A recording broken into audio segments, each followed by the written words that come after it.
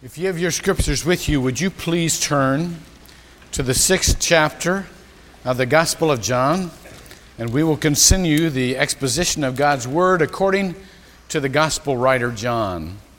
Now, as you're turning there, I want you to note two things. First of all, you will see almost immediately why we chose to delay communion for a week. We usually have it the first Sunday of every month, but this fits so much better with this passage. And I want you to see that we're going to cover a lot of verses this morning. This is the extended passage on Jesus as the bread and the body and the blood of life. And so you really can't break this passage up. What I'm going to do is I'm going to give you kind of a running commentary so that you can understand these verses as you read them. I'm not going to try to explain to you every verse. We haven't got the time for that. But I'm going to give you the background and the context of this. First of all, let me give you the context of the passage itself. In the 6th chapter, the 6th chapter of the Gospel opens with Jesus multiplying the loaves and the fishes. That's Eternity's Mathematics 101. And basically it says God can do way more with anything you got than you can even believe. He can multiply it much more extensively than you ever thought or imagined He could.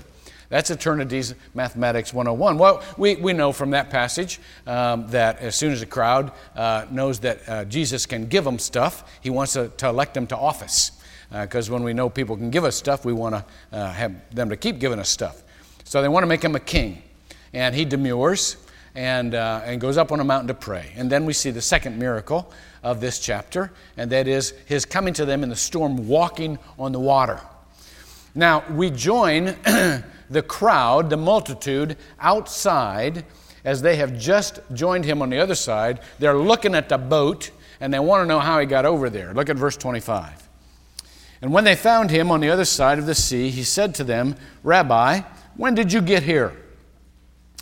Jesus answered them and said, now I want you to note His answers. He keeps doing this in the Gospel of John. It's so cool. He never answers their question. He just tells them what they need to know. Remember when Nicodemus came to Him and said, "Rabbi, we know you're a great teacher," and Jesus just looked at him and said, "You got to be born again." And that wasn't his question. That ain't even where he was going, but Jesus knew that's what he needed, and that's what He told him. Remember the woman at the well? He said, "How about a drink of water?" And she says, "How is it that you, a Jew, ask me, a Samaritan, for a drink?" And Jesus said, "If you knew who was asking, you would ask Him for the living water." She would have never gone there, but He knew that's what she needed. They're asking Him about boats, and look at what He says.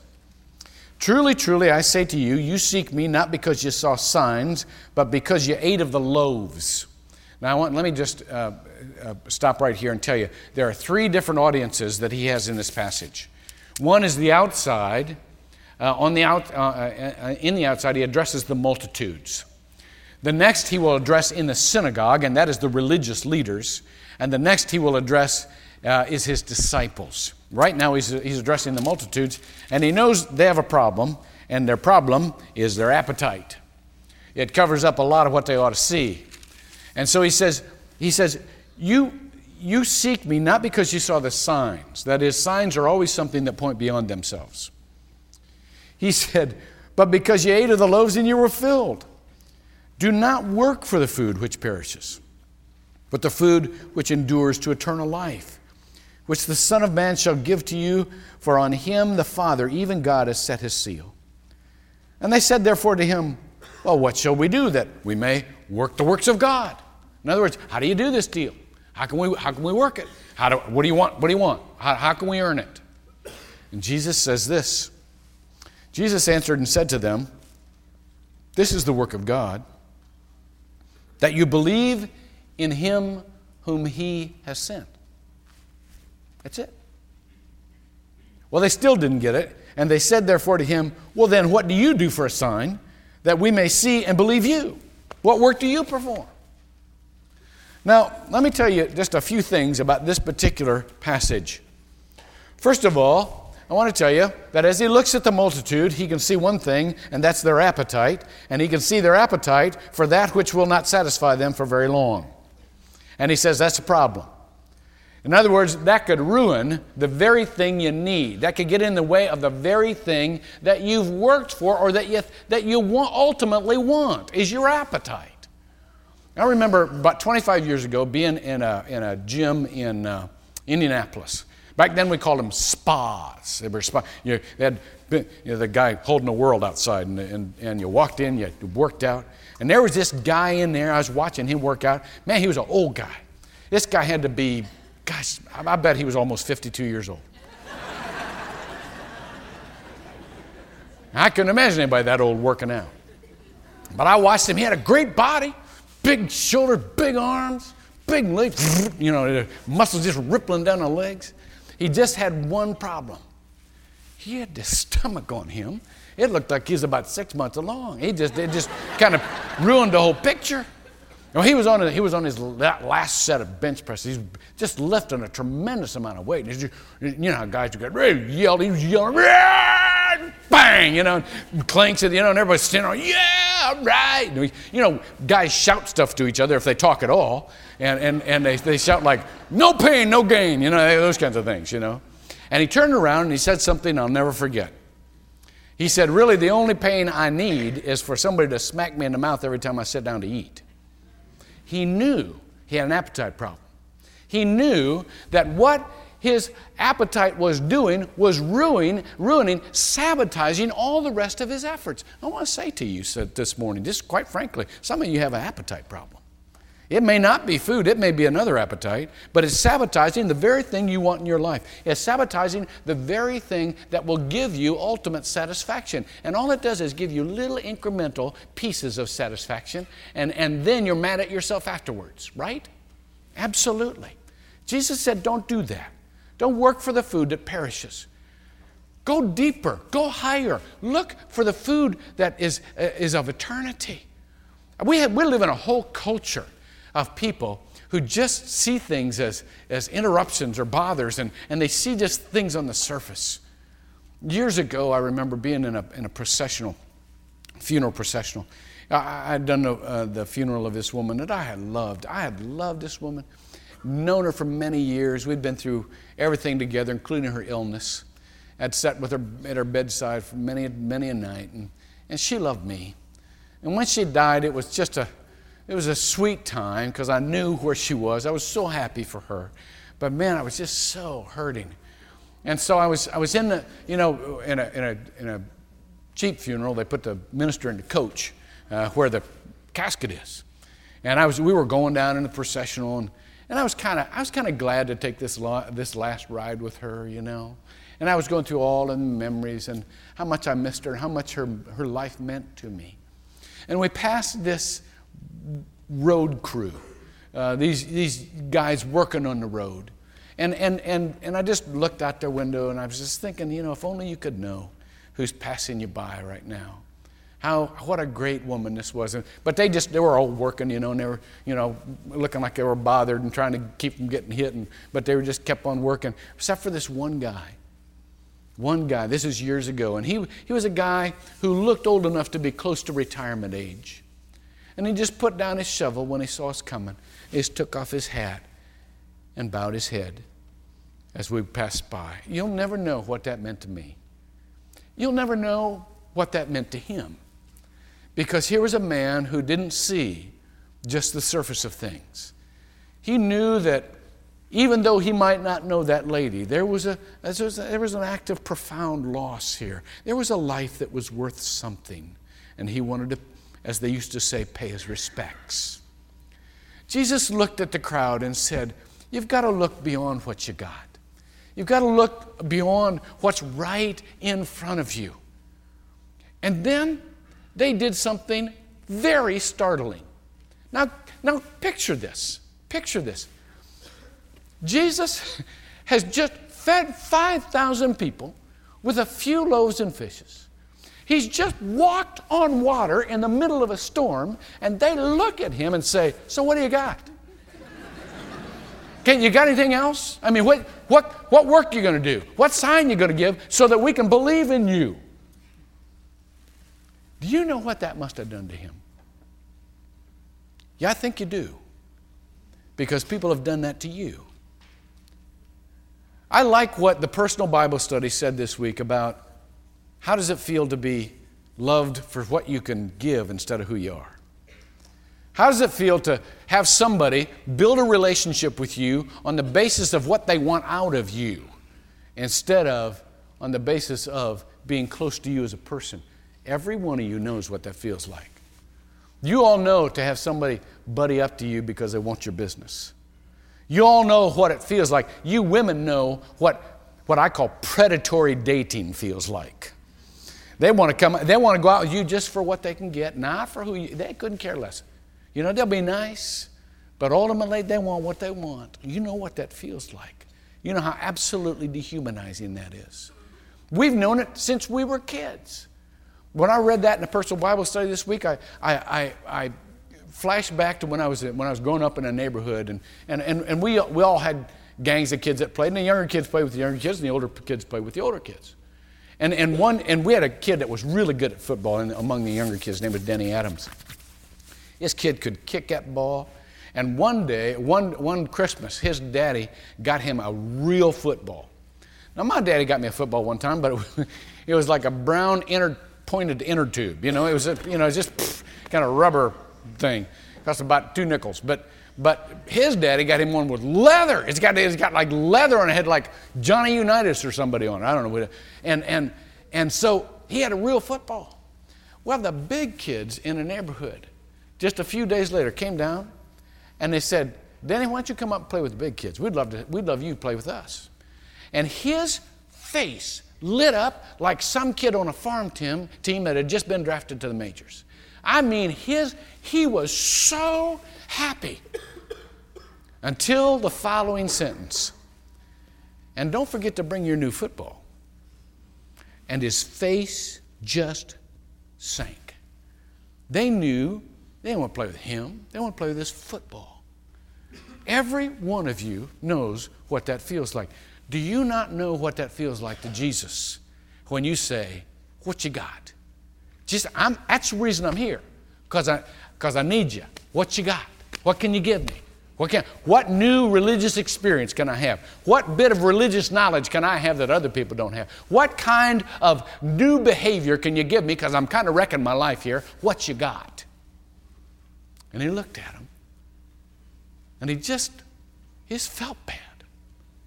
He felt bad for him, and he goes on with the passage, because they said, you know, in old days we had manna in the wilderness.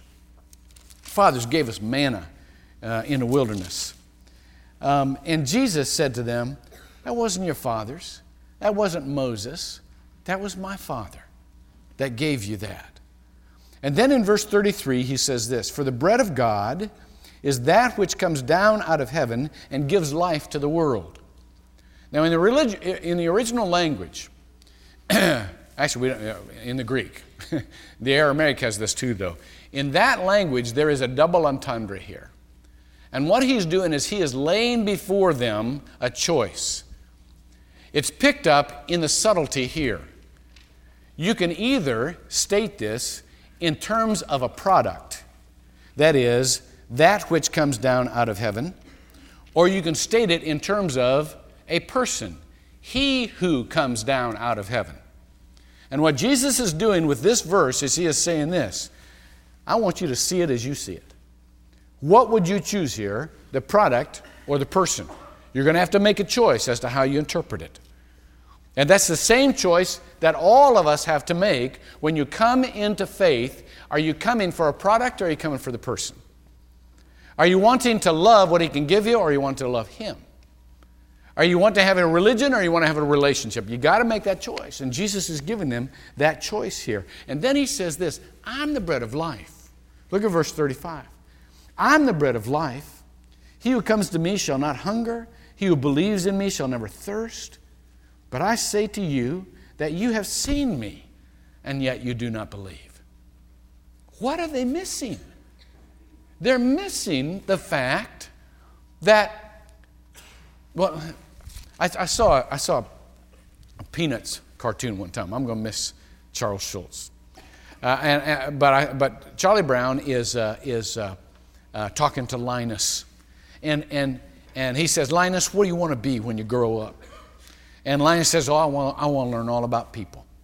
He said, "I want to go to a big university, and I want to learn all about people, what they do and why they do what they do.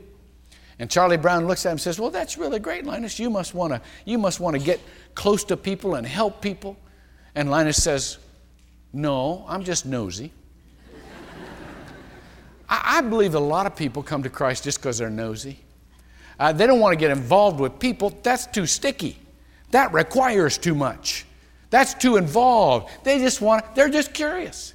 They're just curious. I wonder this about God. I wonder if I did this, what would happen here? Let me tell you a story. One time I went to, back in the 60s when I went to college, coffee houses were in. It was stupid, but we thought that was cool. So people went to coffee houses. One night I went to this coffee house, and there was this gorgeous girl there. Now my wife knows all about this. Already confessed. There's this gorgeous girl, and they were singing this song. I don't know if you all remember this song, but it was I'm not a queen, I'm not an angel, I'm a woman. Remember this song? You're not a king, you're a man, take my hand. During that song, this woman, yeah, right. No, come on, you guys. During that song, this woman comes over and sits down beside me. And she said, I've been noticing you. I said, have you now? She said, yes, I want to find out about you. Well, we spent the next several hours together. I was enraptured by this woman. Took her home to her dorm, kissed her goodnight. And then I said, so when can we see each other again? She said, oh, we can't.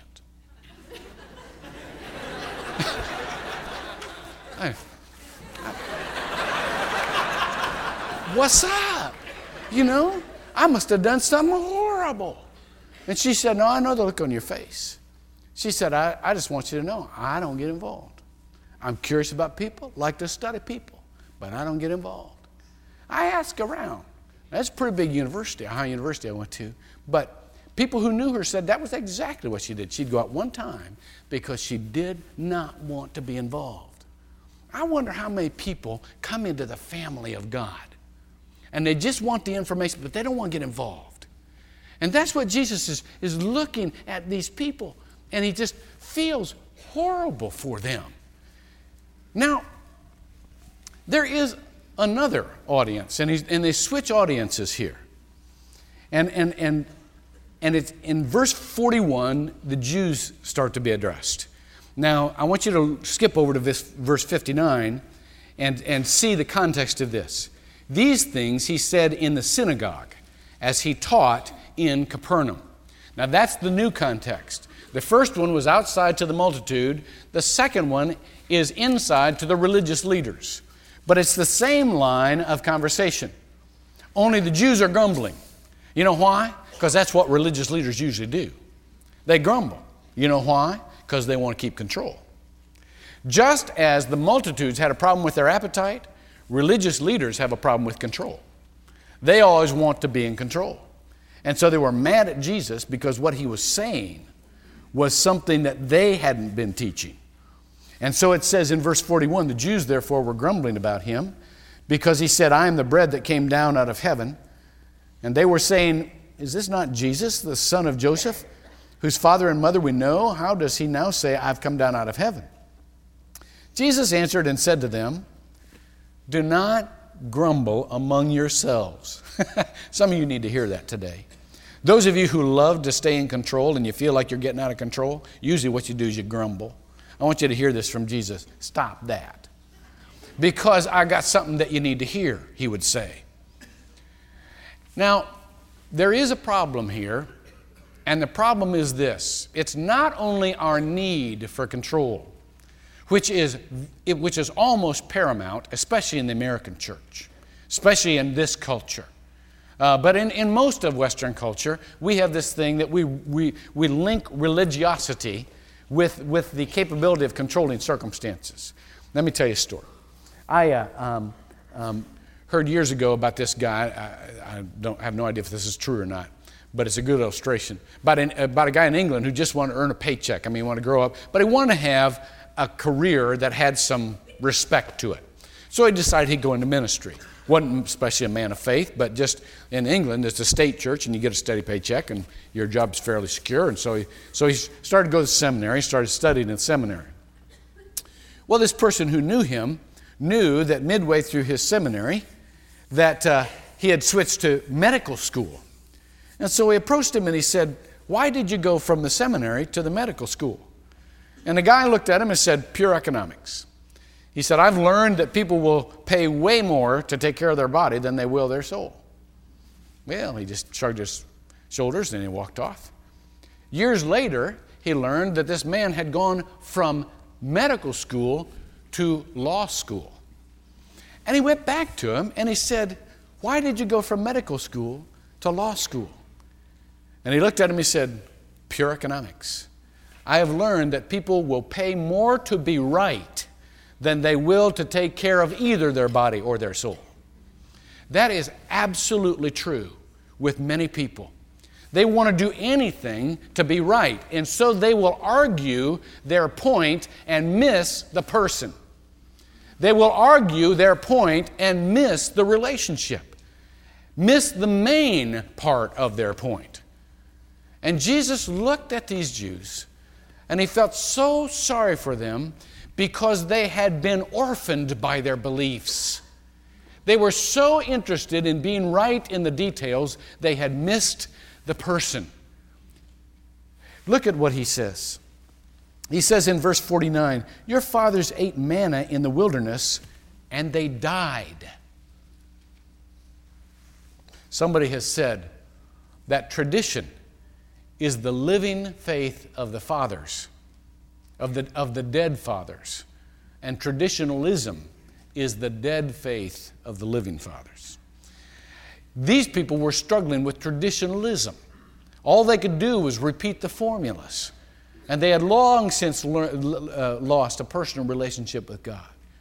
He said, "Your fathers ate the manna in the wilderness and they died. This is the bread which comes down out of heaven so that one may eat of it and not die. I am the living bread." He wasn't mad at him. He just felt bad for him.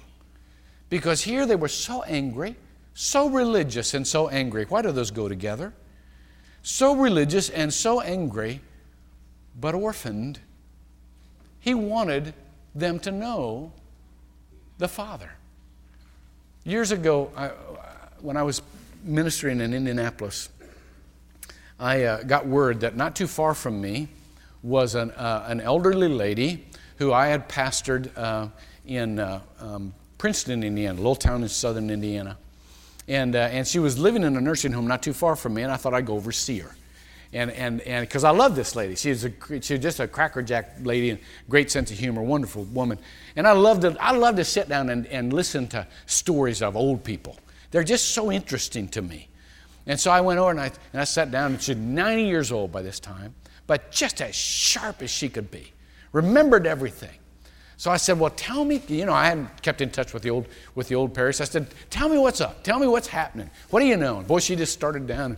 She kept in touch with everybody in that town. And she got about 3/4 of the way into her stories, and she did this. And I said, "What's wrong?" She said, "Oh, terrible tragedy. Do you remember?" And she told me the name of this family. And I remembered them very well. Both of them, both the mother and father, were high school teachers, and they had one little girl. And I said, "Yeah," and she said, "Horrible tragedy. The father was coming to Indianapolis to interview for a job, and he was killed in an automobile accident." And I felt like somebody had just kicked me in the chest. I could hardly breathe because I remembered the mother, and I said, "How are they doing?"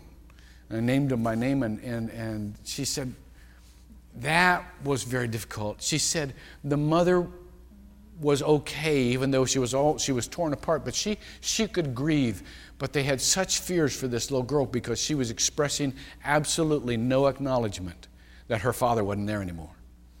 And she wouldn't cry, she wouldn't talk about it, she just wouldn't communicate about it. And so they were so terribly afraid. But then she said, do you remember, and she named another family with a little girl who lived by them. They were in our church also. And I said, yeah. She said, let me tell you the rest of that story.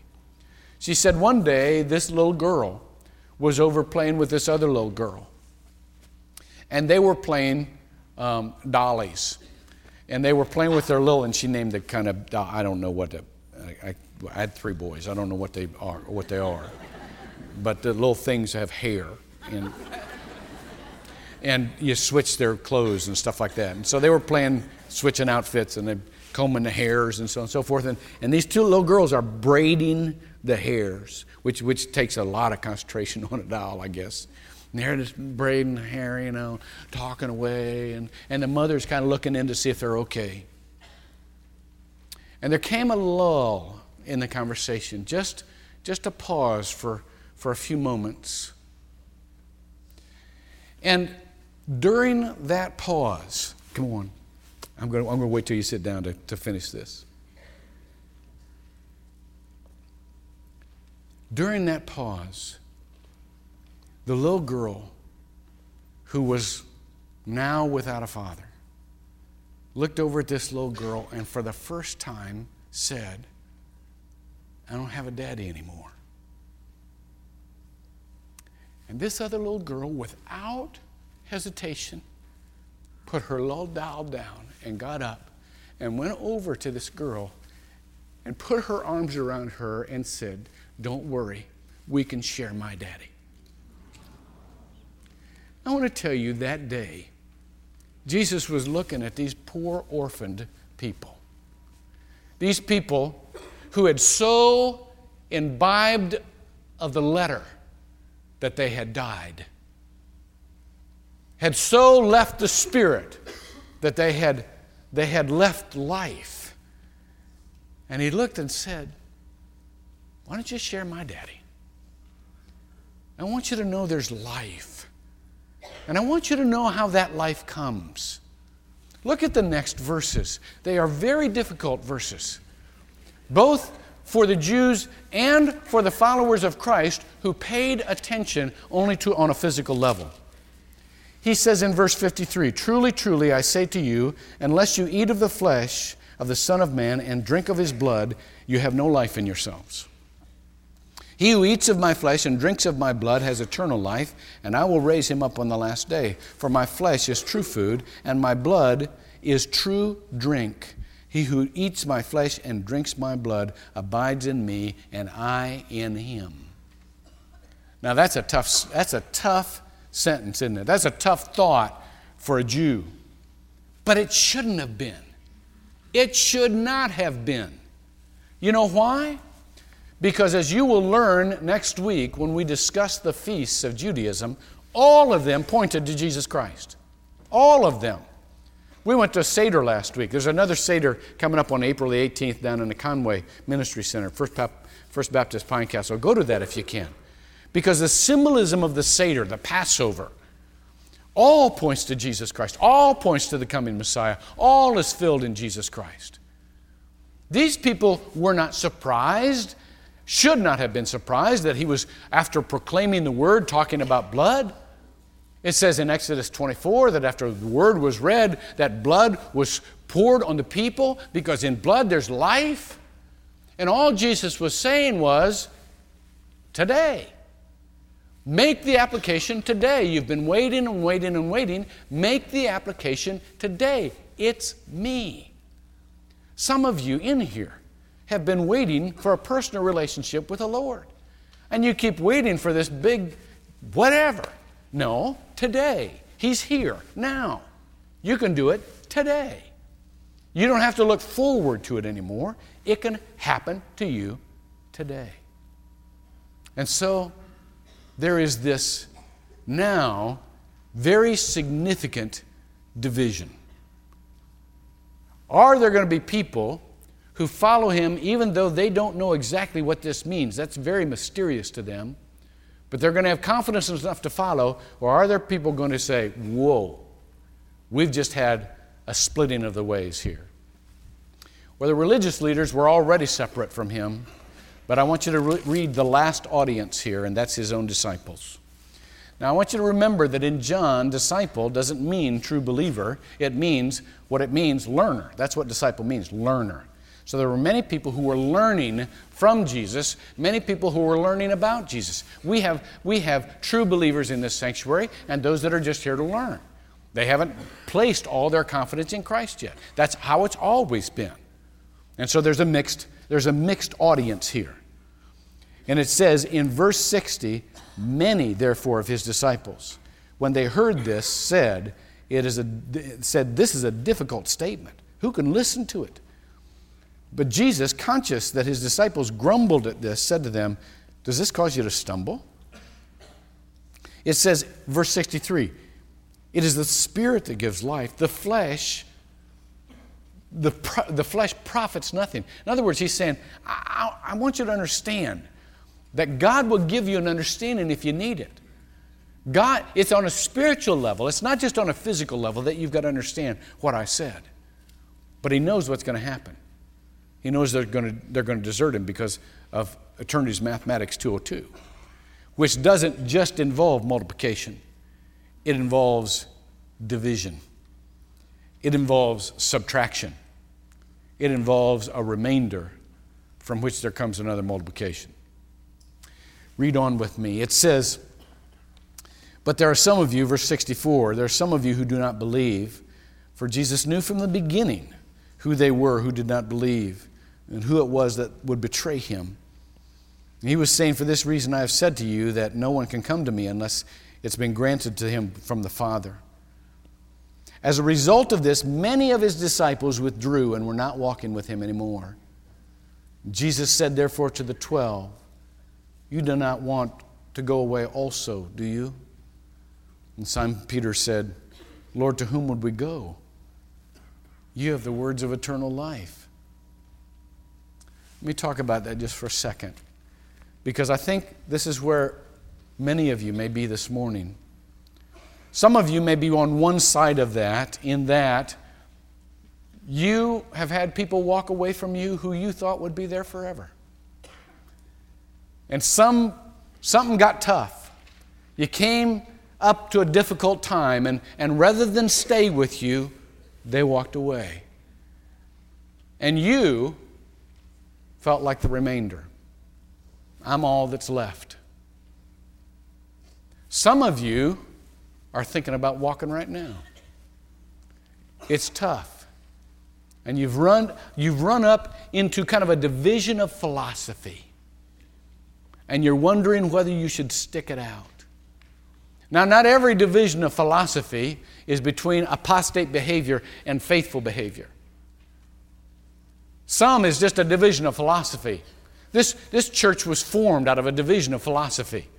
There came a time in this church's, there was a multiplication phase in the life of this church, and there came a time in the life of this church years ago when somebody said, I think a church probably ought to only be as big as the minister can take care of. And because he ought to have a direct relationship and be the one who takes care of everybody. And so that governs the fact that we probably ought to have a church about this size. Now, there's nothing apostate about that. That's a philosophy of ministry. But they left. And the ones who were left were the ones that said, I think God ought to determine that. And if we get big, I think we'll probably ought to take care of each other instead of the minister having to take care of everybody. But I want to tell you, when I got here 15 years ago, they felt like the remainder. They felt like the main church had moved away, and they were all that's left. Some of you right now are feeling like, well, I'm not much because the main deal moved away and I'm all that's left. I want to tell you something. You're what God builds on. Look at what God did from the remainder. Look at what God did, because mathematics doesn't just go into division and then a subtraction and a remainder. In that remainder, there's another multiplication. I want to tell you, no matter how badly you feel right now, I want to tell you, God doesn't see you as a remainder. He sees you as the source of fruitfulness and multiplication in the future. But I have something more to say. And that is, for those of you who are thinking about leaving, Thinking about leaving the faith because you feel like you're a hypocrite and you can no longer justify the two. And you won't let this thing go. So you just think, man, I just ought to walk because I'm tired of the hypocrisy. I want to ask you something. Where are you going to go? What you going to go to? Jesus is the only game in town. He's the only one with an answer. Only one with life. Where are you going to go to? More short-term solutions? More emptiness? More appetite that has to be filled? Where are you going to go? Don't do that. Don't leave the Lord. Don't leave your family. Some of you think, I'm just leaving my family. Things got tough. We got a difference in philosophy here. I'm leaving. Where are you going? Don't do that. You think about leaving your friends? Don't do that. Where are you going to go? Sometimes, if the devil can't get us with our appetites, and if the devil can't get us with our spirit of control, he'll get disciples with their inconstancy. They're back and forth. They're deciding, well, what should I, shouldn't I? And then on a weekday, boom, you'll make a decision. And it'll be the wrong one. And you'll look back and say, missed the point, didn't I? Years ago, I'll quit with this. Years ago, Charles Kahn, this is a true story. Charles Kahn was in Atlanta. And some of you from Atlanta, I don't know whether this restaurant still exists or not, but it did years ago. He was looking for a place to eat, and he didn't know what was around him, and he was staying in a hotel, and so he looked in the Yellow Pages, and he came across a restaurant called the Church of God Grill. Well, he was kind of curious about that. Church of God Grill. So he called him up. And sure enough, somebody answered the phone real cheery, Church of God Grill. And he said, well, I'm looking for someplace to eat tonight, but I'm kind of curious about the name of your restaurant here. And how'd you name yourself the Church of God Grill? And he said, there's a story to that. He said, there was a little mission here. And we were struggling a little bunch of people with a little mission. And so to help the mission out, to help the church, we just started selling chicken. We just started selling chicken dinners after services. Well, people loved that chicken. He said they just came from miles around. And we could, help the church out. Just kept baking the chicken, frying the chicken, whatever they did to the chicken. And he says, well, that's really cool. He said, how's the church doing? The guy says, we abandoned the church. It just kind of went, it didn't work. But we got the chicken. And we still call ourselves the Church of God Grill. Let me tell you something. If you're thinking of abandoning the faith, all you're going to be left with is a chicken. You will have missed the most important part of your life. Pray with me. Lord, thank you for these strong words. Thank you for alerting us to the fact that our appetites can sabotage our life and make us avoid the true bread that comes down out of heaven, you. Thank you for letting us understand that our spirit of control leads to just that, control, not life, and that we can miss our personal relationship with our Father through you, the one that gives us life. Thank you that you have told us that there will come tough times, but you have reminded us that only you have life. Lord, as you come to us in this blessed sacrament, come to us not just in element, but in person. Not just in physical form, but in spiritual nature. And live in us, we pray.